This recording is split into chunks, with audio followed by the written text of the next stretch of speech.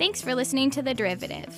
This podcast is provided for informational purposes only and should not be relied upon as legal, business, investment, or tax advice. All opinions expressed by podcast participants are solely their own opinions and do not necessarily reflect the opinions of RCM Alternatives, their affiliates, or companies featured.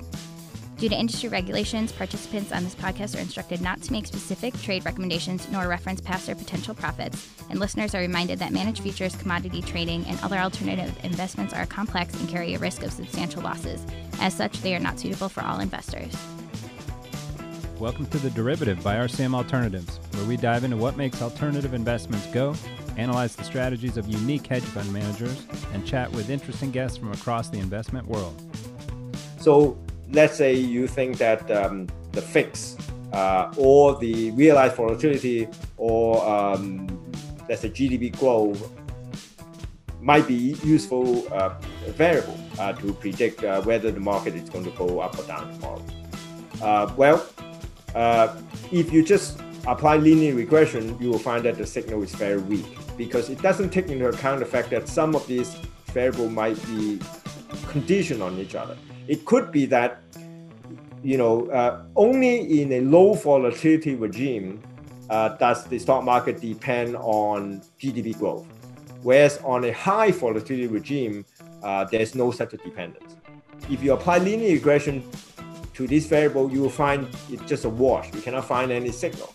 But if you apply random forest to it, it will tease out this kind of dependence of, under different regime, under different conditions, these variables would work. And under other different conditions, some other group of variables will work. So it has this kind of a hierarchical structure. You pick the most important variable first, and then conditioning on that variable, look for another variable that is maybe less important, but combined, they can generate a much stronger prediction than if you just treat them on the equal footing.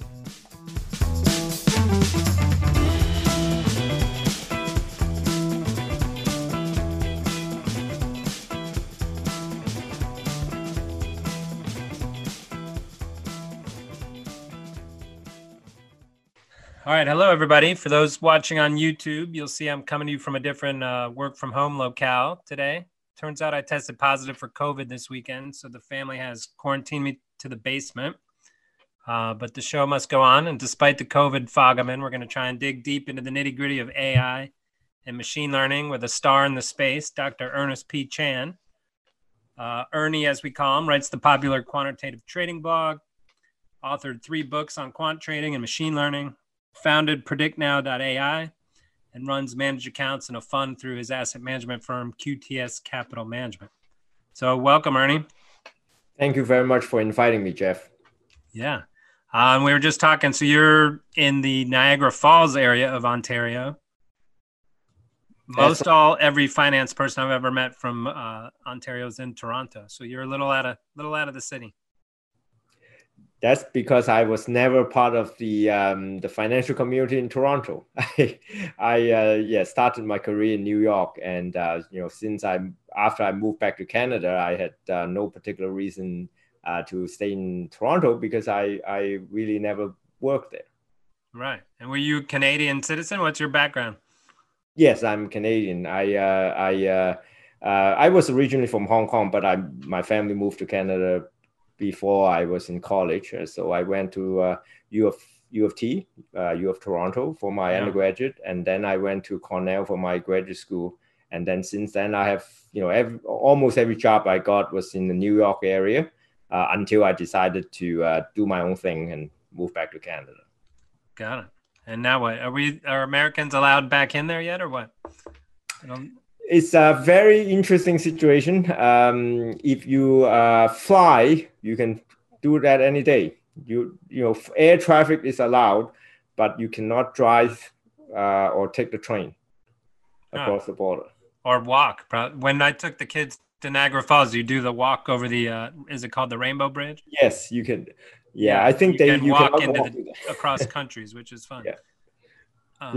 So that's probably shut down now with the COVID anyway. And for sure, they don't want me coming in. Well, we have enough cases on our own. And so Allie was telling me we might be joined by a special guest today, Coco. Yes, I wonder where she is. I think she's hiding. What is she? Cat? She's a ragdoll cat. It looks like a ragdoll. It's called ragdoll because it's when you hold them in your arm, they just go limp. They're very relaxed. All right, I want to see that. Get them over there sometime. So yeah, let's jump into your background. Bunch of those big New York shops. So give us a quick rundown of how you got to where you are at QTS with all those big names in your bio. Okay. So I, probably a couple of years into my PhD in physics, I knew that I was not cut out to be a physicist academically. So I actually worked hard to find applications for physics. And I found that at IBM Human Language Technologies Group. That's where I joined after my PhD. So that group has produced some very famous fund managers, some of whom you might see in Wall Street Journal, such as Bob Mercer and Peter Brown of Renaissance Technologies. They co-ran Renaissance for the last probably decade until recently. So Did I Simons pull them out of there? Like hired this, they kind of took up the reins for Jim Simons? That is correct. That's correct. Yes. So after a few very enjoyable years at IBM in Yorktown Heights, I also decided to get into finance not because I have particular love for finance at that time, but because I love New York City. So I can't stand the 1.5 hour commute from New York, reverse commute from New York to Yorktown. So I joined the new data mining and artificial intelligence group at Morgan Stanley, which that was in the mid 1990s. But already all the investment banks are heavily invested in AI technologies to not just to trade, not just to investment management or trading, but also to various other aspects of their business: sales, marketing, operations, customer relationships, whatever. Fraud, yeah. Yes. Oh, yes. Fraud is a big thing too. Although when I joined out, Morgan Stanley was purely a investment bank. They did not acquire any retail business yet. So to them was not a major concern at that time. After a short while there, my team, or half of my team, decided they want to trade themselves. They don't want to consult for other business units. So we went over to Credit Suisse and started a prop trading group. It did not went well because actually I have not found AI to work in finance for the longest time since I arrived in Morgan Stanley. Not in fraud detection or other credit, other things, but in trading the market. And by your team at Morgan Stanley, you were trying to develop actual models, quantitative models?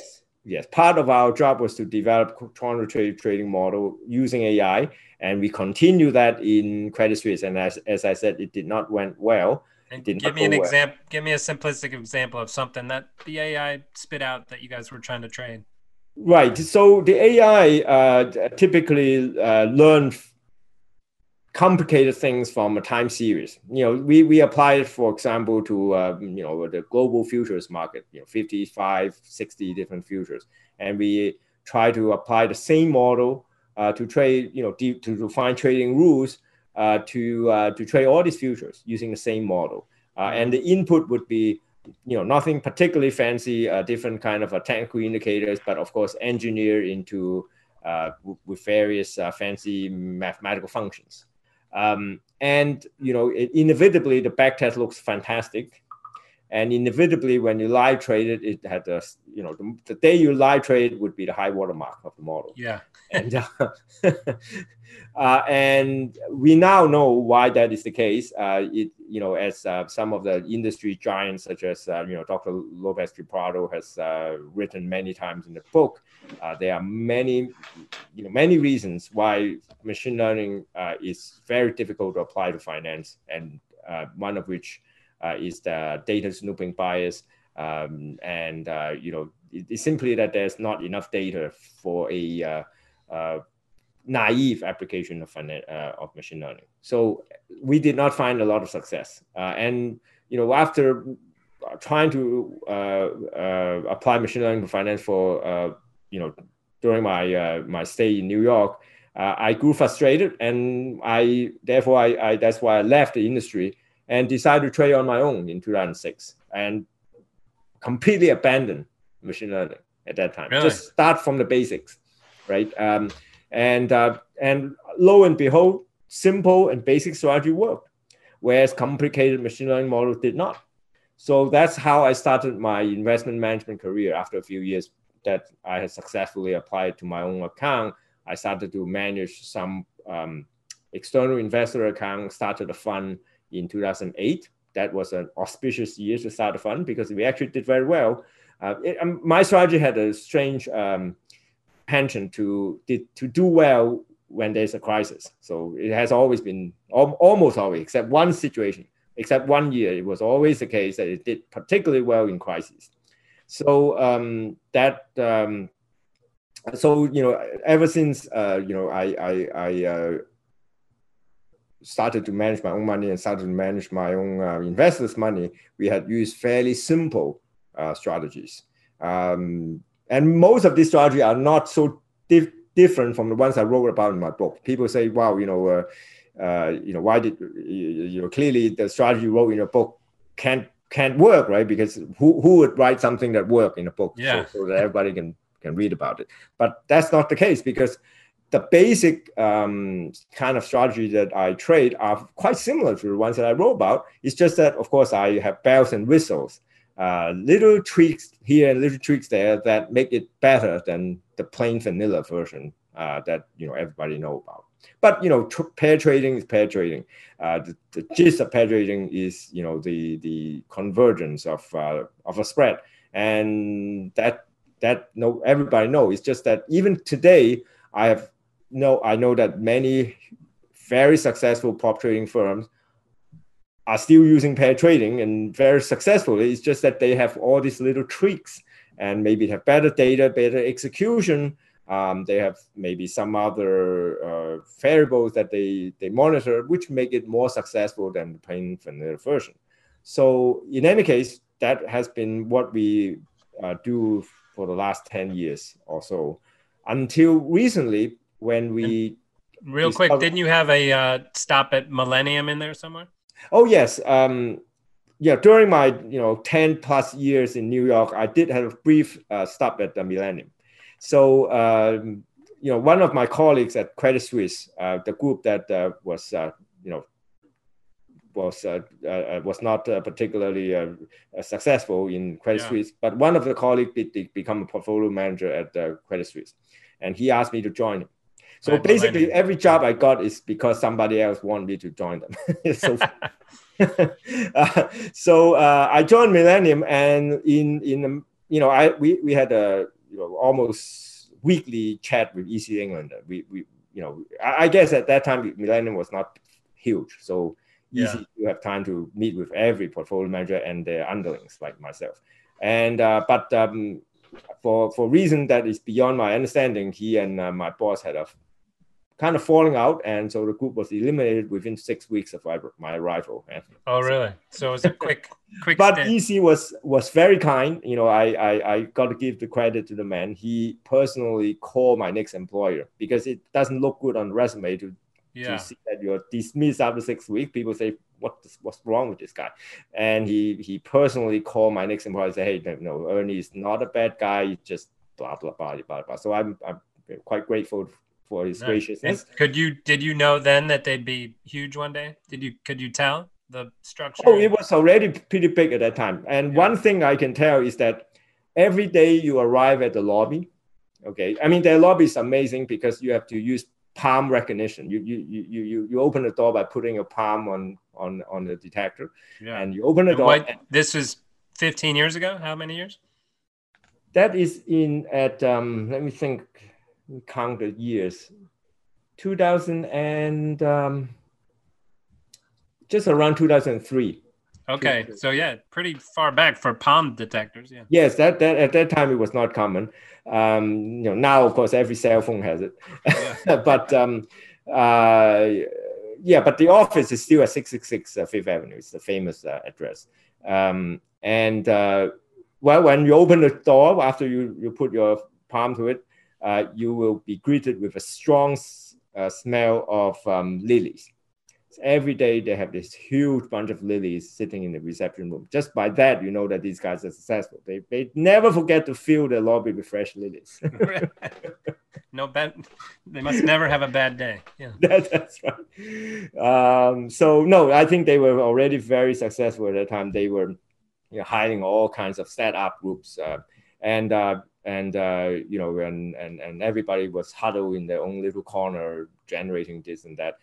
And it's amazing, they have perfected working from home even at that time. My boss came into the office once a month, when I was there, he came in once a week. But I heard that when I wasn't there, before I arrived, it was once a month just to meet with Easy. So everybody just work from home, and not everybody, but at least a lot of people, and all their trades are just executed automatically from the servers. So it's a highly it's really a technology firm more than a trading firm. You don't hear the buzz on the trading floor. It's very quiet. The floor is everybody's whispering. You don't hear trader yelling across the desk, and that's just the way I like it, because everybody's a quantitative. Nobody get emotional here. You wouldn't have liked the trading floor. Was the exact opposite. That's right. That's the Board of Trade in Chicago was big guys yelling and screaming and punching each other. Yes. Not a lot of time or quiet for peaceful thought. That's right. Yes, which is surprising, because I understand that EC came from a market maker, or on the floor. He's probably used to this kind of noisy, hyper environment, but the firm that he founded is like quiet to like a university library. So right. So I hijacked you a bit there. Sorry. So you abandoned your AI, your machine learning. You went back to simple models. Yes. And found some success until last year, when we observed that a lot of our models are gradually losing alpha. And that is because if you look around, it's like every university now has a quant finance program. It's like every STEM students have thought about applying it to trading. So all the simple strategies, and small part of which is because of my book's popularization, every simple strategy has been exploited by hundreds, if not thousands of people. So they're slowly suffering alpha decay. And so, and as I said, we do apply tricks, bells and whistles, but even the bells and whistles are becoming quite obvious. How many bells and whistles can you add to a strategy? Not, if you do it manually, the obvious bells and whistle is something that many smart people can guess at. So even those are losing their potency. So finally I came full circle. I rediscovered my interest in machine learning. I started to read up on it again to bring me up to date, because there are huge strides in machine learning that were being done in my 10 years of absence from the field. Things like dropout technique, deep learning, they are all new. So I brought myself up to date, and then apply it to our current trading strategies using a method called method labeling, which is essentially applying machine learning to your basic strategy to learn from your own strategy to see when it would not do well. And we found some success to it. I'm constantly surprised, actually, by before I was constantly disappointed with machine learning. Every time it's like you start trading, it's start to draw down. But now I'm constantly pleasantly surprised by machine learning, because it seems to be so prescient. I remember, two examples stood out in my mind. One is the period from November to January of this year. The machine learning model tells us that there's no tail risk in the market. Stop trading. We didn't send a single trade to the market, and our investors thought that we have fallen asleep, frankly. Yeah. And we said no. Were you out of the country? Did you go on vacation? No, well, actually, I did go to New York to enjoy a nice Christmas there, but the program is completely automated, so even if I were not there, I should trade. But it says, hey, the economy is great, everything's great from November to January. There's no risk. Why bother to tail hedge anything? And then suddenly on February 1st, it started to tell us to hedge tail risk. At that time, there was nobody, at least publicly, nobody thought that the virus would affect the economy, nor the stock market. But the machine learning program monitoring 150 plus variable at that time, now it's more. Basically, every month we add more variable, but at that time it's about 150. They detected some risk somewhere, maybe faint signals, but because they are looking at so many variables and they kind of the whole is greater than the sum of the parts. You know, it's sort of aggregate all these faint signals from around the world. They detected as tail risk, and they start to ask us to tail hedge and allow us to capture maybe around 80% growth of return in those 2 months. So that was one surprise, that it knows how to turn off, and it knows how to turn on just 2 weeks before the market hit all-time high, and then came a huge drawdown from there. And then I read your blog post on that back from August or whatnot. And it made me think back when I was designing models, and you'd go through these bad periods and you'd be like, you know what, this doesn't work when there's declining true range in the E-mini or whatever. I'm gonna filter that out. Oh, and it doesn't work when there's this. So all you're basically doing is saying, hey, let the machine figure out what those periods are. That's right.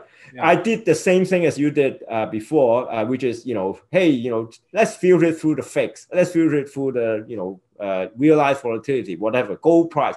But, soon enough, you're going to get yourself 150 variables. Which one, how do you weight them? Yeah. So, and so that's machine learning is pretty much the only practical approach when you get too many of these variables that you need to incorporate.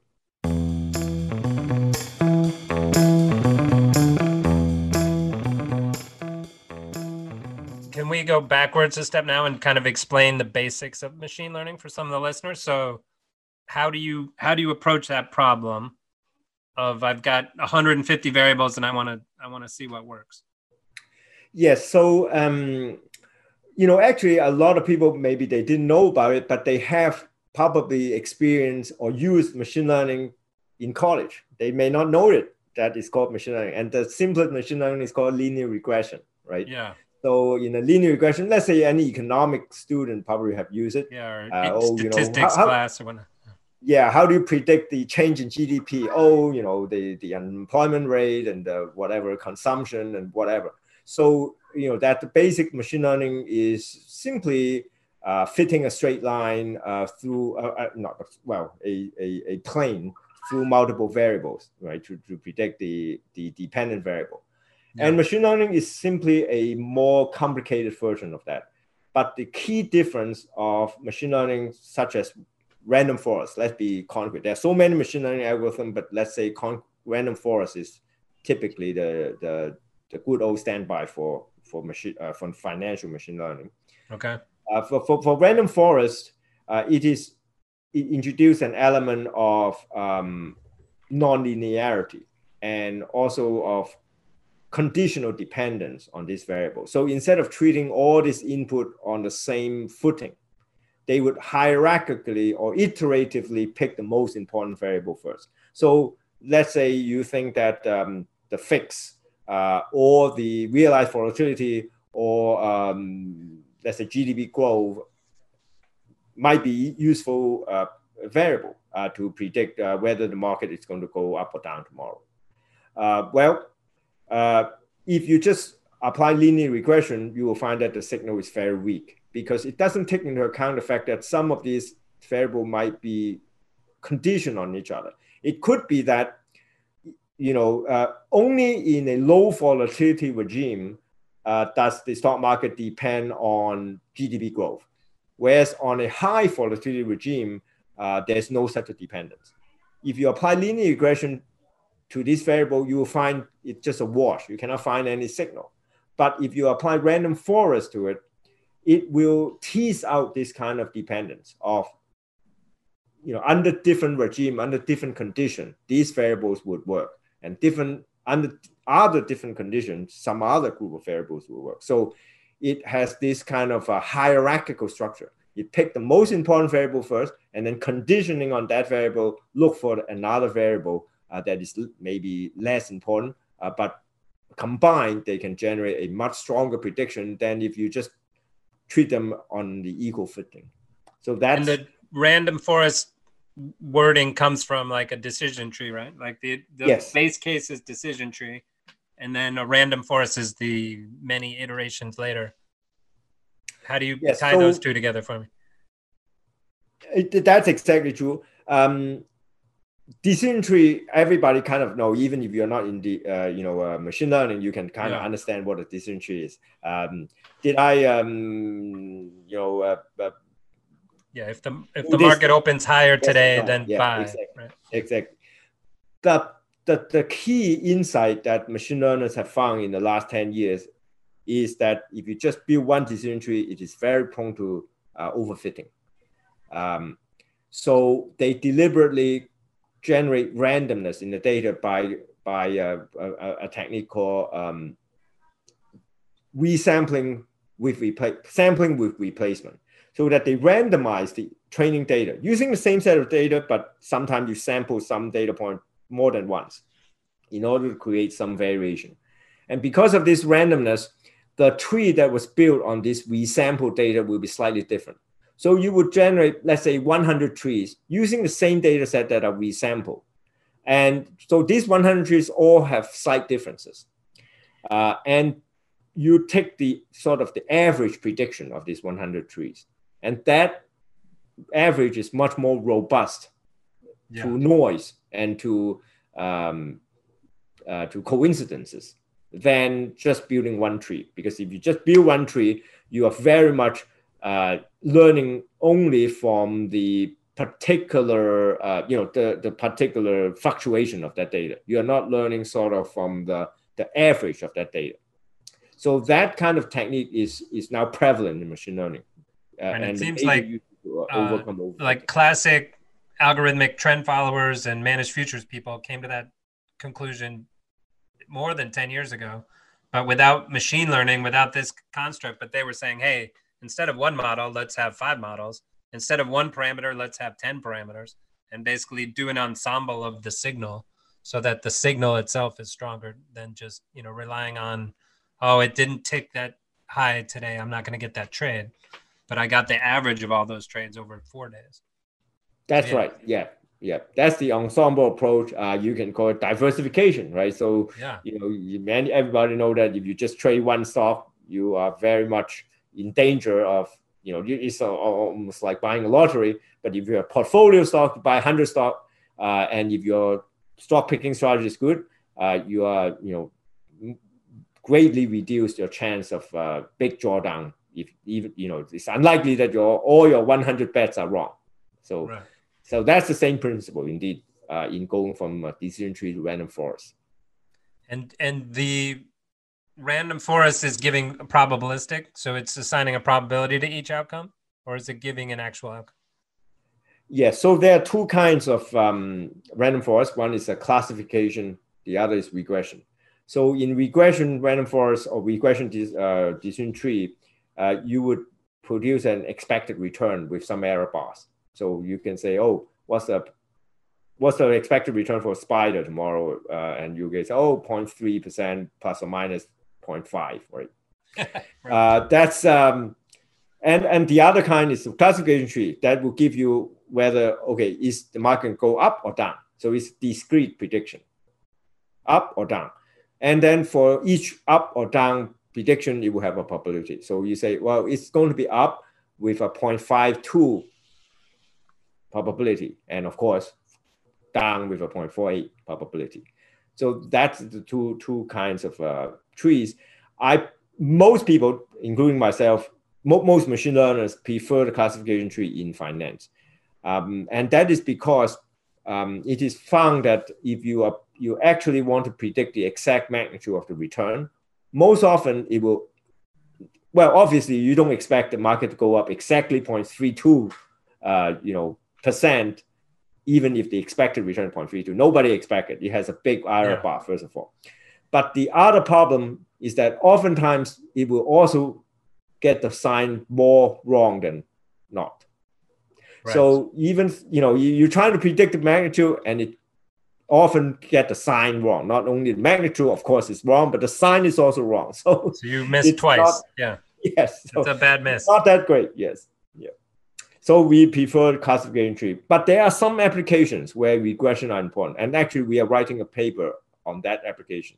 It's quite intriguing. I think that application will be useful for many traders, even if they're not eager to use machine learning. This application will nudge them towards machine learning. It's just quite interesting. But for that application, it has to do with parameter optimization. That application, you do have to use regression tree. But for meta labeling, just for straightforward to assign probability to whether it's going to go up or down, or whether your trade will be profitable or losing, a classification tree is typically more useful.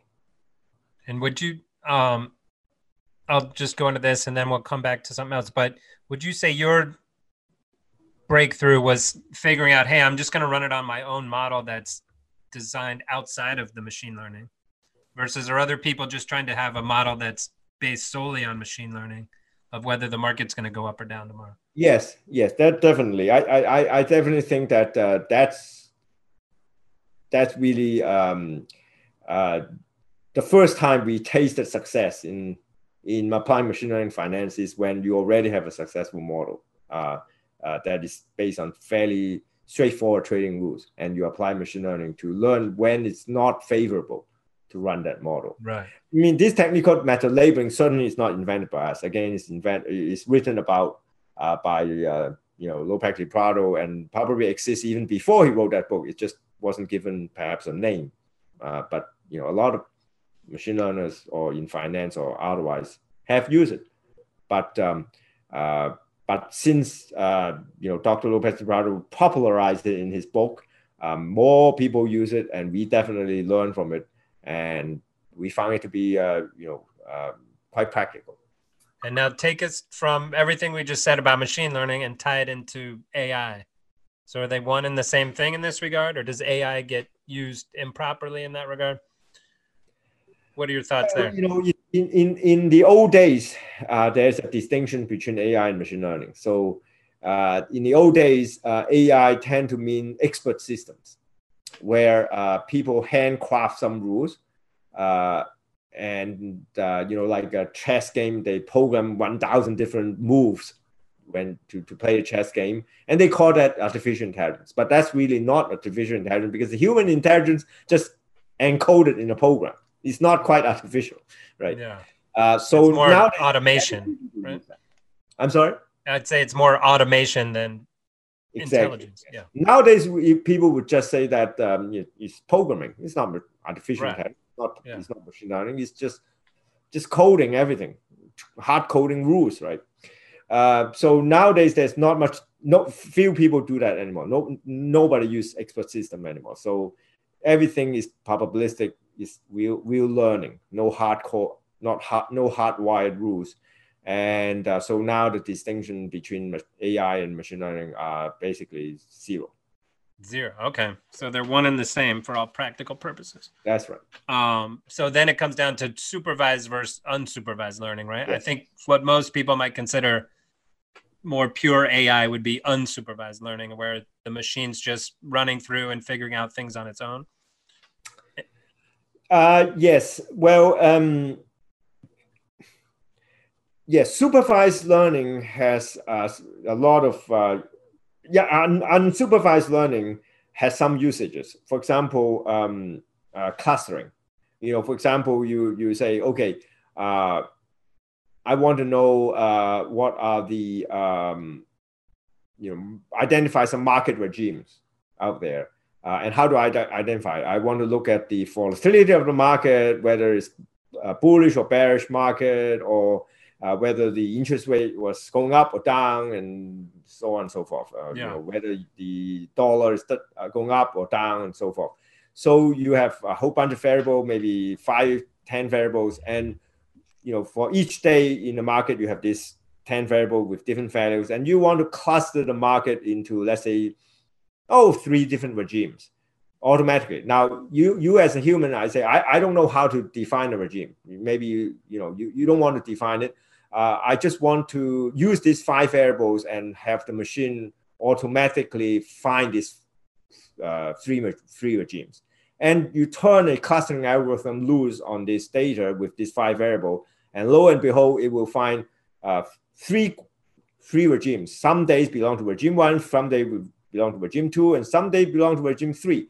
And then you have to scratch your head and say, okay, what does it mean? What does this first regime mean? Oh, this first regime typically has low volatility, where the dollar is down, or where the interest rates are decreasing. Maybe you can do some interpretation, but that's not a priori. You don't know that ahead of time. It's just the machine happened to pick this regime that you after the fact interpret it as being a low volatility, calm regime. And maybe the second regime is inflationary. Oh, interest rate going up, market go down because of inflation and gold price going up and whatever. And you interpret that as the inflation regime. And maybe there's a third regime where you have a slow economic growth. It's beautiful. Everything, stock market go up, inflation is non-existent, interest rate is steady.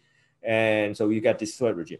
So that's a particular use of unsupervised learning, because you as a human, you don't tell the machine ahead of time what regimes you are going to find. You only can interpret this regime after they are found.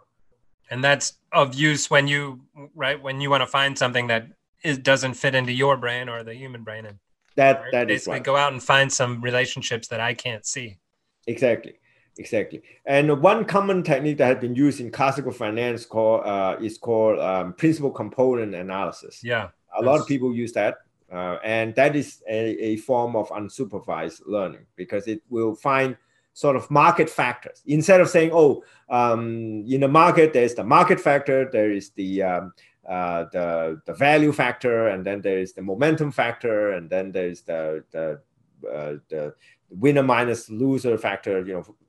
Well, that's the momentum factor, or the size factor. Those are human determined factor, right? You think that size is important to determine the stock valuation. You think that the book price ratio is important, but who's to say you're right? Okay, you think that way, and then you find evidence to support your view. That's supervised. But unsupervised would be like principal component analysis.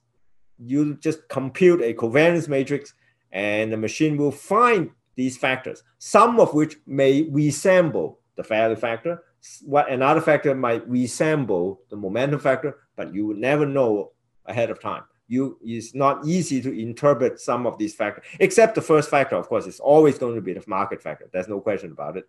Most stock will go up when the S&P go up. So that factor is universal. That's easy to interpret. But after that first factor, what's the second most important principal component is usually a little bit hard to determine. Is that the value factor? Is that the momentum factor? Well, it's maybe a mix of both. Who knows?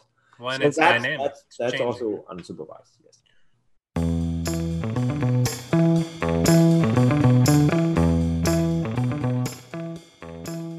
So let's switch gears a little bit and tell us about what you're doing with predictive.ai, or did I mess up the name? Predictnow.ai. Predictnow.ai. Yes. So tell us what you're doing there, tying some of this into it. Yes. So, as I said, we had found some success in applying machine learning in a particular way to finance. We run a tailhead strategy. It's a niche strategy. The AUM cannot go big. It's not a strategy that would make money every day.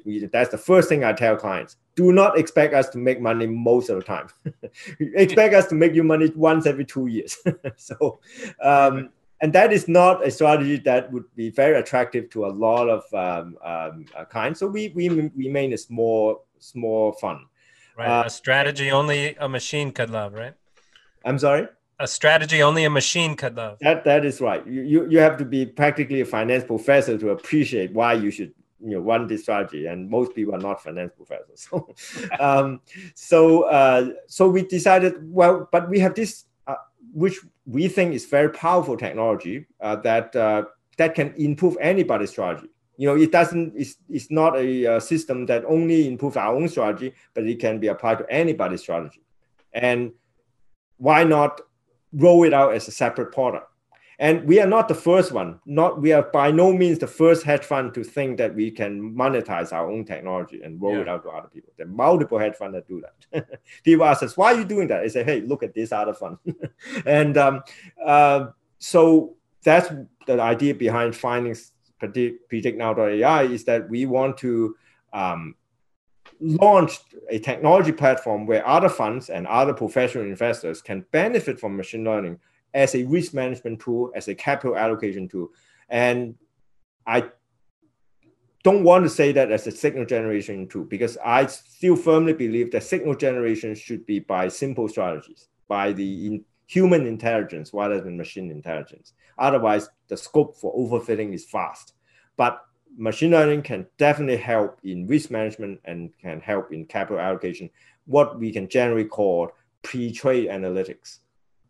So we want to offer this pre-trade analytics platform to other professional investors, and that's the reason. And the concept is they can load in their daily trade P&L or something. Yes. And then run through different, take it from there. So if I load in my trade P&L, what happens? It'll identify factors, or I have to also identify the factors? You have to, there are two ways. Certainly, you know best what kind of factor you suspect might affect your strategy profitability. Mm-hmm. So you can certainly upload it, and you don't have to tell us what those factors are. You can name them F1, F2, F3, or F150. And you run it through our system, and we will tell you if those factors are predictive of your strategy's outcome. Now, many traders have a hard time coming up with all these factors. We will help them. So part of our professional service team will help suggest other factors to them. We only need to know, oh, you're trading Forex. Have you looked at this, and other factors? Have you looked at interest rate? Have you looked at bond yields, and so on and so forth? And we can suggest them, and we can help engineer these extra factors for them. So that's the current, we started this offering around April with only about 10 users. So this is still in version 1, but in the new year, in Q1, we expect to incorporate data in our platforms too. So traders don't have to scramble to find their own data. The first data set we're going to incorporate is US fundamentals. Essentially, all the financial statement data will be available for free to our users, so that they can incorporate, if they're trying to predict stock return, they can use some features that are engineered from earnings, from dividend, from whatever balance sheet item, where your CFA hat, and dig into their financial statement and apply them to see if they can affect the profitability of your strategy. So that would be the first data set. And then we will incorporate high frequency features, things such as features that basically you will only be able to obtain if you have a $10,000 subscription to the CME data feed. Because those will include like aggressive flag and so forth. So microstructure features. We are signing a deal with a high frequency data provider that will allow us to offer that to our premium subscribers. So I think those will be fairly unique. It's not something that you will find on any broker platform, for example. Yeah. I think you've talked with our Joe Signorelli and David Don, right, in our office about some of that microstructure stuff. So cool. So there's 10 users, or it's grown a little bit? It has grown. We are now, approaching, I think, maybe 80. Great. Users over time. But as I said, we are still in the early days. We are still, we are creating an API. We just finished an API so that some traders who do not like the no-code service, low-code service essentially means that you have to upload a spreadsheet every day. And some people like it. If you're not a programmer and you are comfortable with Excel, that's how you can interact with our service. But if you are already running a automated strategy using some language, using Python or whatever programming language that you are running, and you want to use our service as part of the pipeline of your automated process, we offer this API so that your program can call our service and do the training and the prediction as part of the pre-trade analytics. And now, but it's only financial, so I can't put in like the football, who covered the spread in the football games and have it. It's interesting that you asked that, because it is in fact universal. So we have a team member in our company who is a sports fan, and the reason we hire him is that when we interview him is that I had always wanted to use machine learning to bet on sports, and I say, sounds great, you're hired. And so he's actually gathering sports statistics to apply machine learning to it. He's going to write a blog post when it's successful and done. So nice. Sports betting is not. Yeah, I'm in a league with some buddies, and I keep losing. Where you have to pick, you get 14 extra points, which seems so easy in the NFL, but every week someone loses by more than 14 points. Right. So I'll hit them up on that. Yep.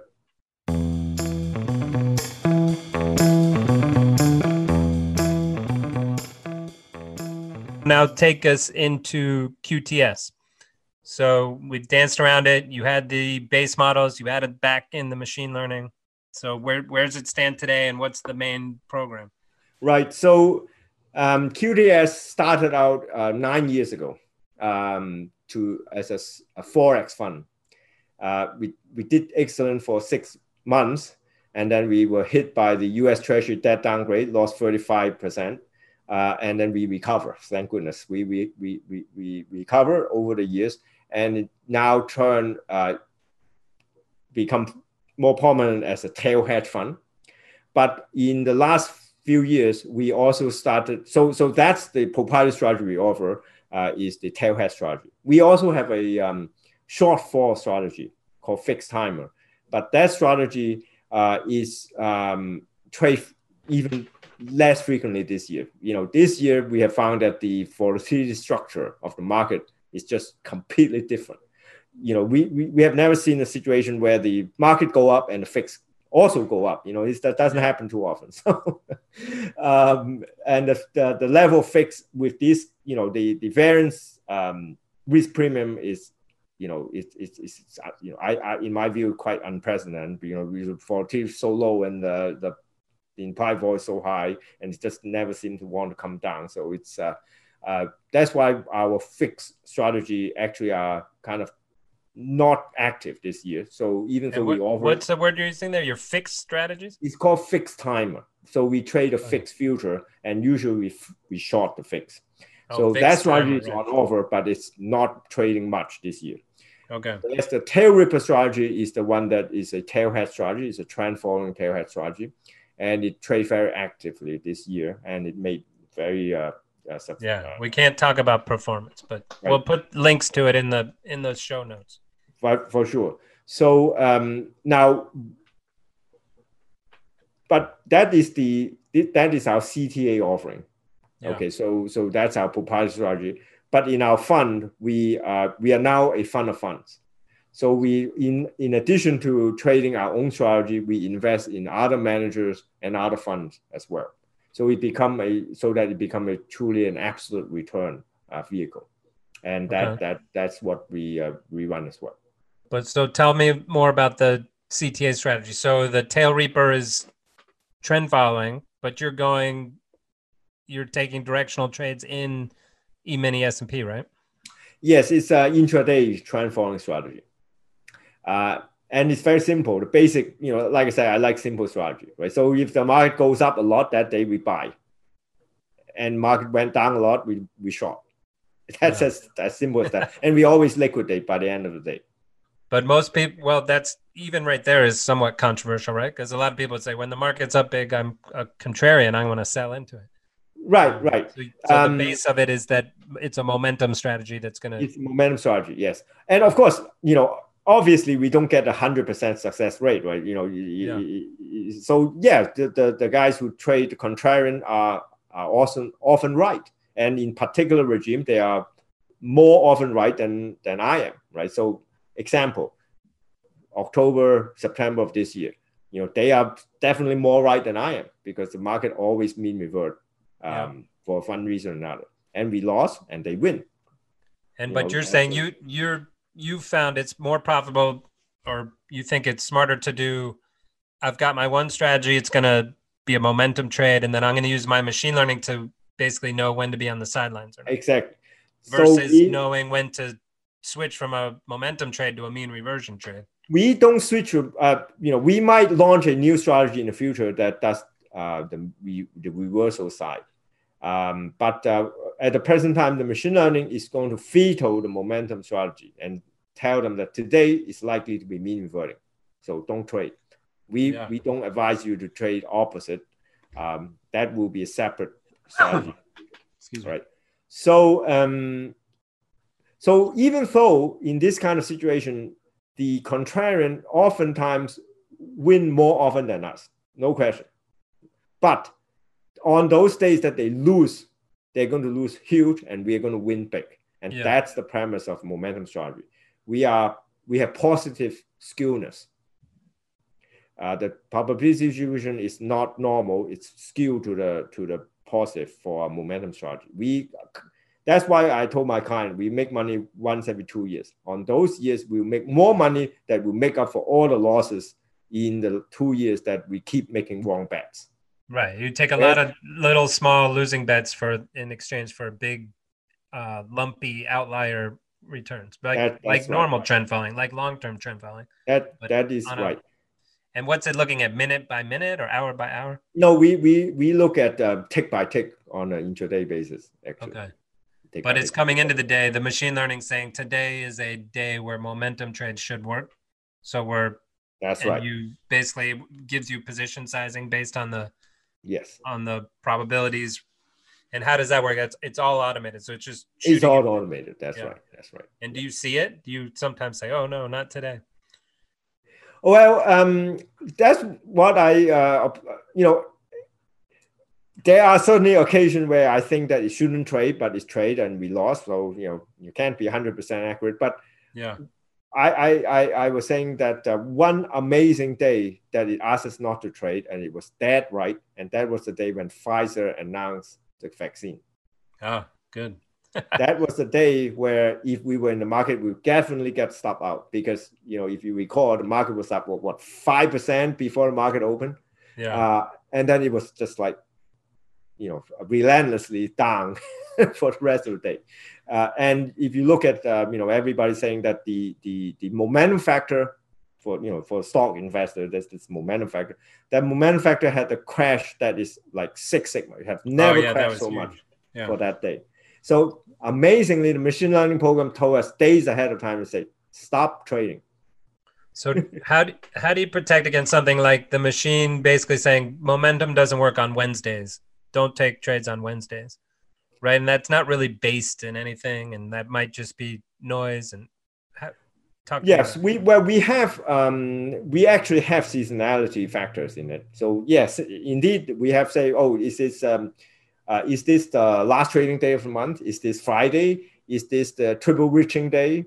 Whatever. So which there's good examples, but say like days that end in 3 or something, like something that's kind of nonsensical. Nothing so bizarre as like the astrological sign. No, nothing as bizarre as that. But certainly reasonable people would think that triple witching day may be different from other days. So we have all that, and I can believe that all this will nudge the probability a little bit. No question, it will nudge it a little bit. But the beauty of machine learning is that not one variable dominates. They all nudge it to a smaller or bigger extent. But my question is more, will it allow anything in there? Will it allow like, hey, bulk shipping rates are down or something? Right? Like, will it allow any factor in there, or you have to tell it which factors are going in? No. I mean, it's a supervised learning. So yes, that's the human part. And I always say that machine learning, the most difficult part is the feature engineering part. Is before you learn, you have to provide with the data, and to create the proper data set, to engineer the proper data set. There's a humongous amount of human effort go into it. You cannot avoid it. And that's humongous amount of bias too, for bias, better or for worse, right? Yes. Well, there are known bias that you want to avoid. Look ahead bias. Certainly, you don't want that. But let's suppose that you are properly engineering that, but there's still a lot of work to collect all this data and create the proper features out of them. And that's good, because that's still, if everything is so automated, there will be no differentiation. Every trader will be equally successful or equally unsuccessful. But even with machine learning, you can still gain an edge if you are more experienced trader in terms of the features that you pick, right? So, you hire some guy or girl from Google machine learning group. They are not going to suddenly outperform all your senior traders, because they still have no clue what to look at, what to feed in to your machine learning model. But that would tell me, like, just skip that step and go unsupervised and just feed it in every piece of data in the world and let it figure it out. And what are there shops doing that, in your opinion? Of just saying, skip that trader step, skip that human need, and just have the machine figure out which factors are important for itself. Well, yes. I mean, that for meta labeling, that is a possible approach for meta labeling. That is to say, if you already have a strategy and you only want those universe of factors to predict whether your strategy is profitable, that is a acceptable approach. The more data, the merrier. But if you want to directly use those factors to predict the outcome of the market, not the outcome of the strategy, but the outcome of the market, that runs a big risk of data snooping, overfitting. Right. If I've got $50 million to burn and I build a whole data team and just say, hey, take in all the data you can and I want to make money tomorrow. Yes. You think it's going to come up with something that do that. ridiculous? There are, like, for example, WorldQuant. Okay, WorldQuant is a offshoot from Millennium Partners. Yeah. And they take that approach of generating millions of alphas. And I have come across numerous college students that had run a mandate to generate signals for them. They hire just thousands, tens of thousands of consultants across the world. Every college student can apply to be a consultant for WorldQuant, and they will generate something. Well, and there were a few of those platforms a few years ago, right? Of like where you could submit your quant strategy, Quantopian, and a few of those places, right? Yes. Where they were kind of building libraries of strategies and then one step adding further. Machine learning on top of them. Right, but platform like Quantopian, they don't necessarily encourage you to use machine learning to generate trading signals. Yeah. But whereas WorldQuant definitely does, and the reason is they give you the data. They don't even tell you what instrument it is. They just give you a time series. Okay, predict. Well, if that's the case, there's no way you can use any trading knowledge or fundamental understanding. I mean, you don't even know what market you're dealing with. Right. Might not even be a market. Might be football scores. Yeah, exactly. Yeah. Right. Maybe it's weather. Who knows? Traffic, whatever. So they took that approach. It's just exactly as you said. I don't know how successful it is, because I have heard that they are not in a great place this year. Rumors had it. I'm not privy to their performance. And there's another firm called Numeray who also take a similar approach. And again, I'm not privy to the performance. I have no idea how well they do. Well, it seems that's my word, right? That's the old milk prices in Japan affect like Tesla stock over here. Like you're going to get some spurious correlations, right? Yeah, and of course they will tell you. Oh no, we have this and that statistical procedure to prevent that. Out of sample testing, cross validation, and that's all true. But there's inevitably there's still some way that overfitting come in. So it's not even with all these techniques to prevent overfitting, to reject spurious correlation, there are inevitably some subtle way that because of sheer amount of data and the sheer amount of features and the limited number of rows, the small number of data points that you can use this amount of data to predict, that inevitably create a situation where it is easy to overfit. And what are switching gears a little? Do you think that the whole it's only becoming more and more prevalent, machine learning usage, right? Like every strategy is going to have some component probably in the not too distant future. Like, do you think that makes the market more robust, more fragile? What do you think it does for the overall structure if everyone's using these methods, or is it the same as just we're replacing human brains with machine brains? Well, I think that, it will actually create a more diverse ecosystem. So, because as I said, in machine learning, it's hard to find two machine learning systems that will make exactly the same prediction, where it is fairly easy to do so for a simple trend following strategy, buy high and sell low, everybody doing that. But for a machine learning system, even it go high, may not buy, right? Maybe one day might short. So actually, I find that with machine learning system, the ecosystem is more diverse and less likely to everybody like lemmings run off the cliff together. So that's like less. Right, although back in 2012, there was that big long short equity, like everyone lost on the same trades at the same time. Right. Wow, but that's not basically everyone was using similar factors. So that's based on traditional factors. Yes. Yeah. So if you're all using the same random forest techniques, and it seems like you would all come up with pretty similar strategies in the end if you ran all the computers all the time. You're saying no because there's that human intervention. I think that is actually not so likely, because we have done a lot of experiments where you have the exact same input to a machine learning system. As long as you have a different random seed used in training, it's going to pick different features every time. There's so much randomness in a machine learning system that you can plot. Every random seed, you will generate a particular performance Sharpe ratio. So in a traditional quant strategy, you only get one back test, right? You say, buy low, sell high, and that's it. Your 20-year performance is Sharpe ratio of 1.2. Right, looks great.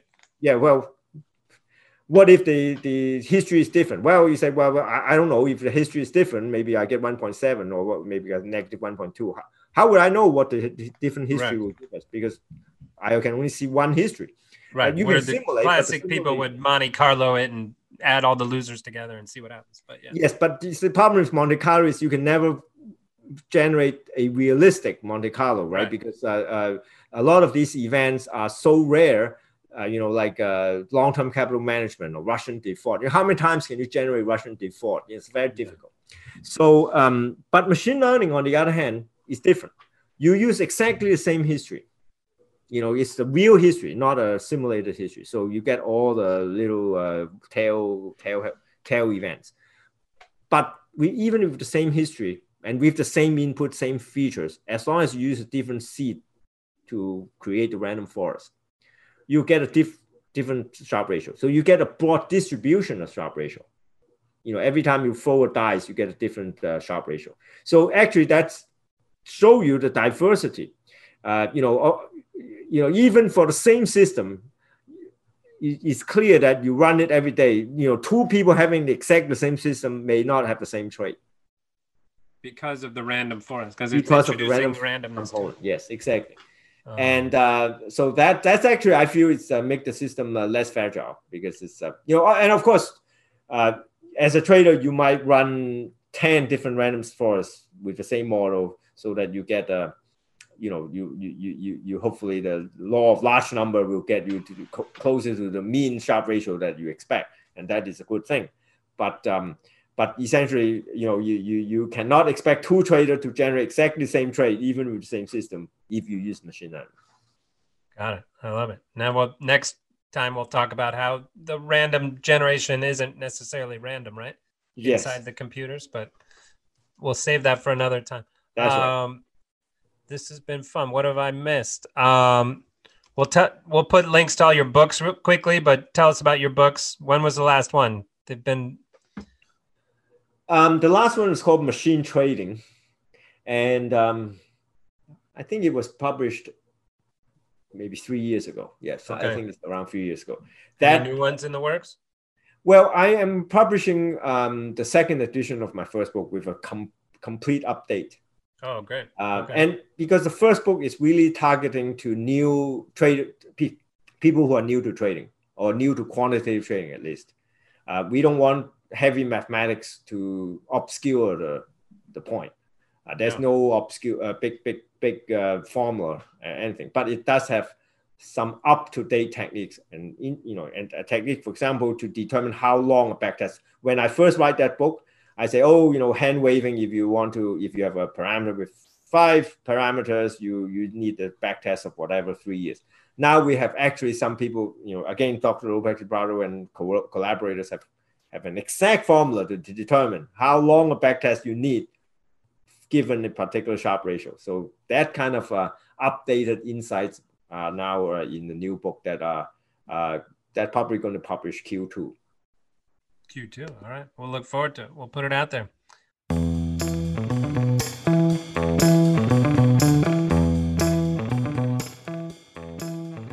We end all our pods with some of your favorites. We'll go rapid fire here. Favorite investing book? Not your own. Yeah. I always like Yuan Sinclair's options books. So that's only one of my favorites. I like the Advances in Financial Machine Learning by Dr. Lopez-Prado. That we get a lot of machine learning ideas from that book. We also like a book that is not so much about trading, but about finance. It's called Statistics and Data Analysis for Financial Engineering. It's a book by a finance professor, but it has, really all the rigorous time series technique, mathematical techniques, regression techniques, risk management techniques that any quant trader must know. It's really a must-have. Okay. Oh, and that's like one article. Sorry? So it sounds like a page turner. Yeah. Well, it's a textbook. It's thick and it's daunting, but you need to get through it. There's no other way around it.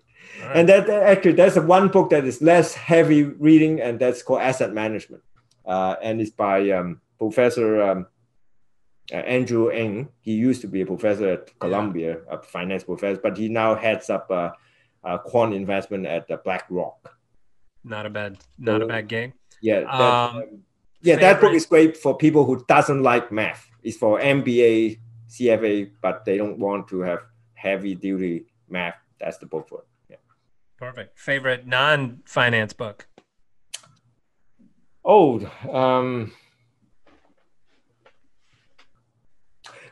there are many, but Les Miserables is one of them. I don't read French. I only read the English version, so I enjoy. Did you read it before you saw the play, or did you? No, I read it only after I saw the play. Right. I've never had the. That's an endeavor. I've never thought to actually read it. It's less tedious than one would have feared. It's actually quite engaging. I was able to finish it in good time. All right, I'll check that one out. Favorite Tim Hortons order? Oh, well, that's usually the breakfast sandwich. Although recently some of the employees are so rude to me that I stopped going there and instead go to McDonald's instead. Uh-oh. That's the Canadian. That's your spot, right? And we'll finish favorite Star Wars character. Well,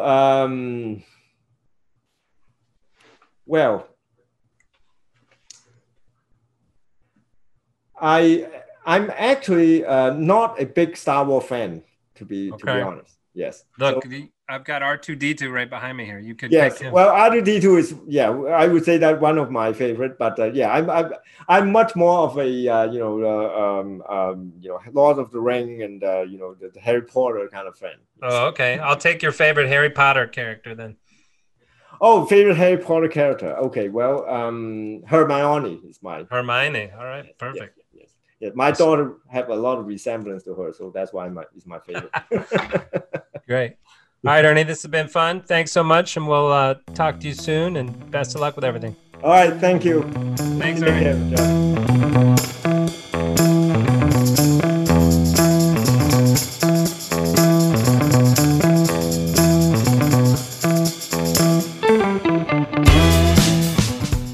You've been listening to The Derivative. Links from this episode will be in the episode description of this channel. Follow us on Twitter at RCMAlt and visit our website to read our blog or subscribe to our newsletter at rcmalt.com. If you liked our show, introduce a friend and show them how to subscribe. And be sure to leave comments. We'd love to hear from you.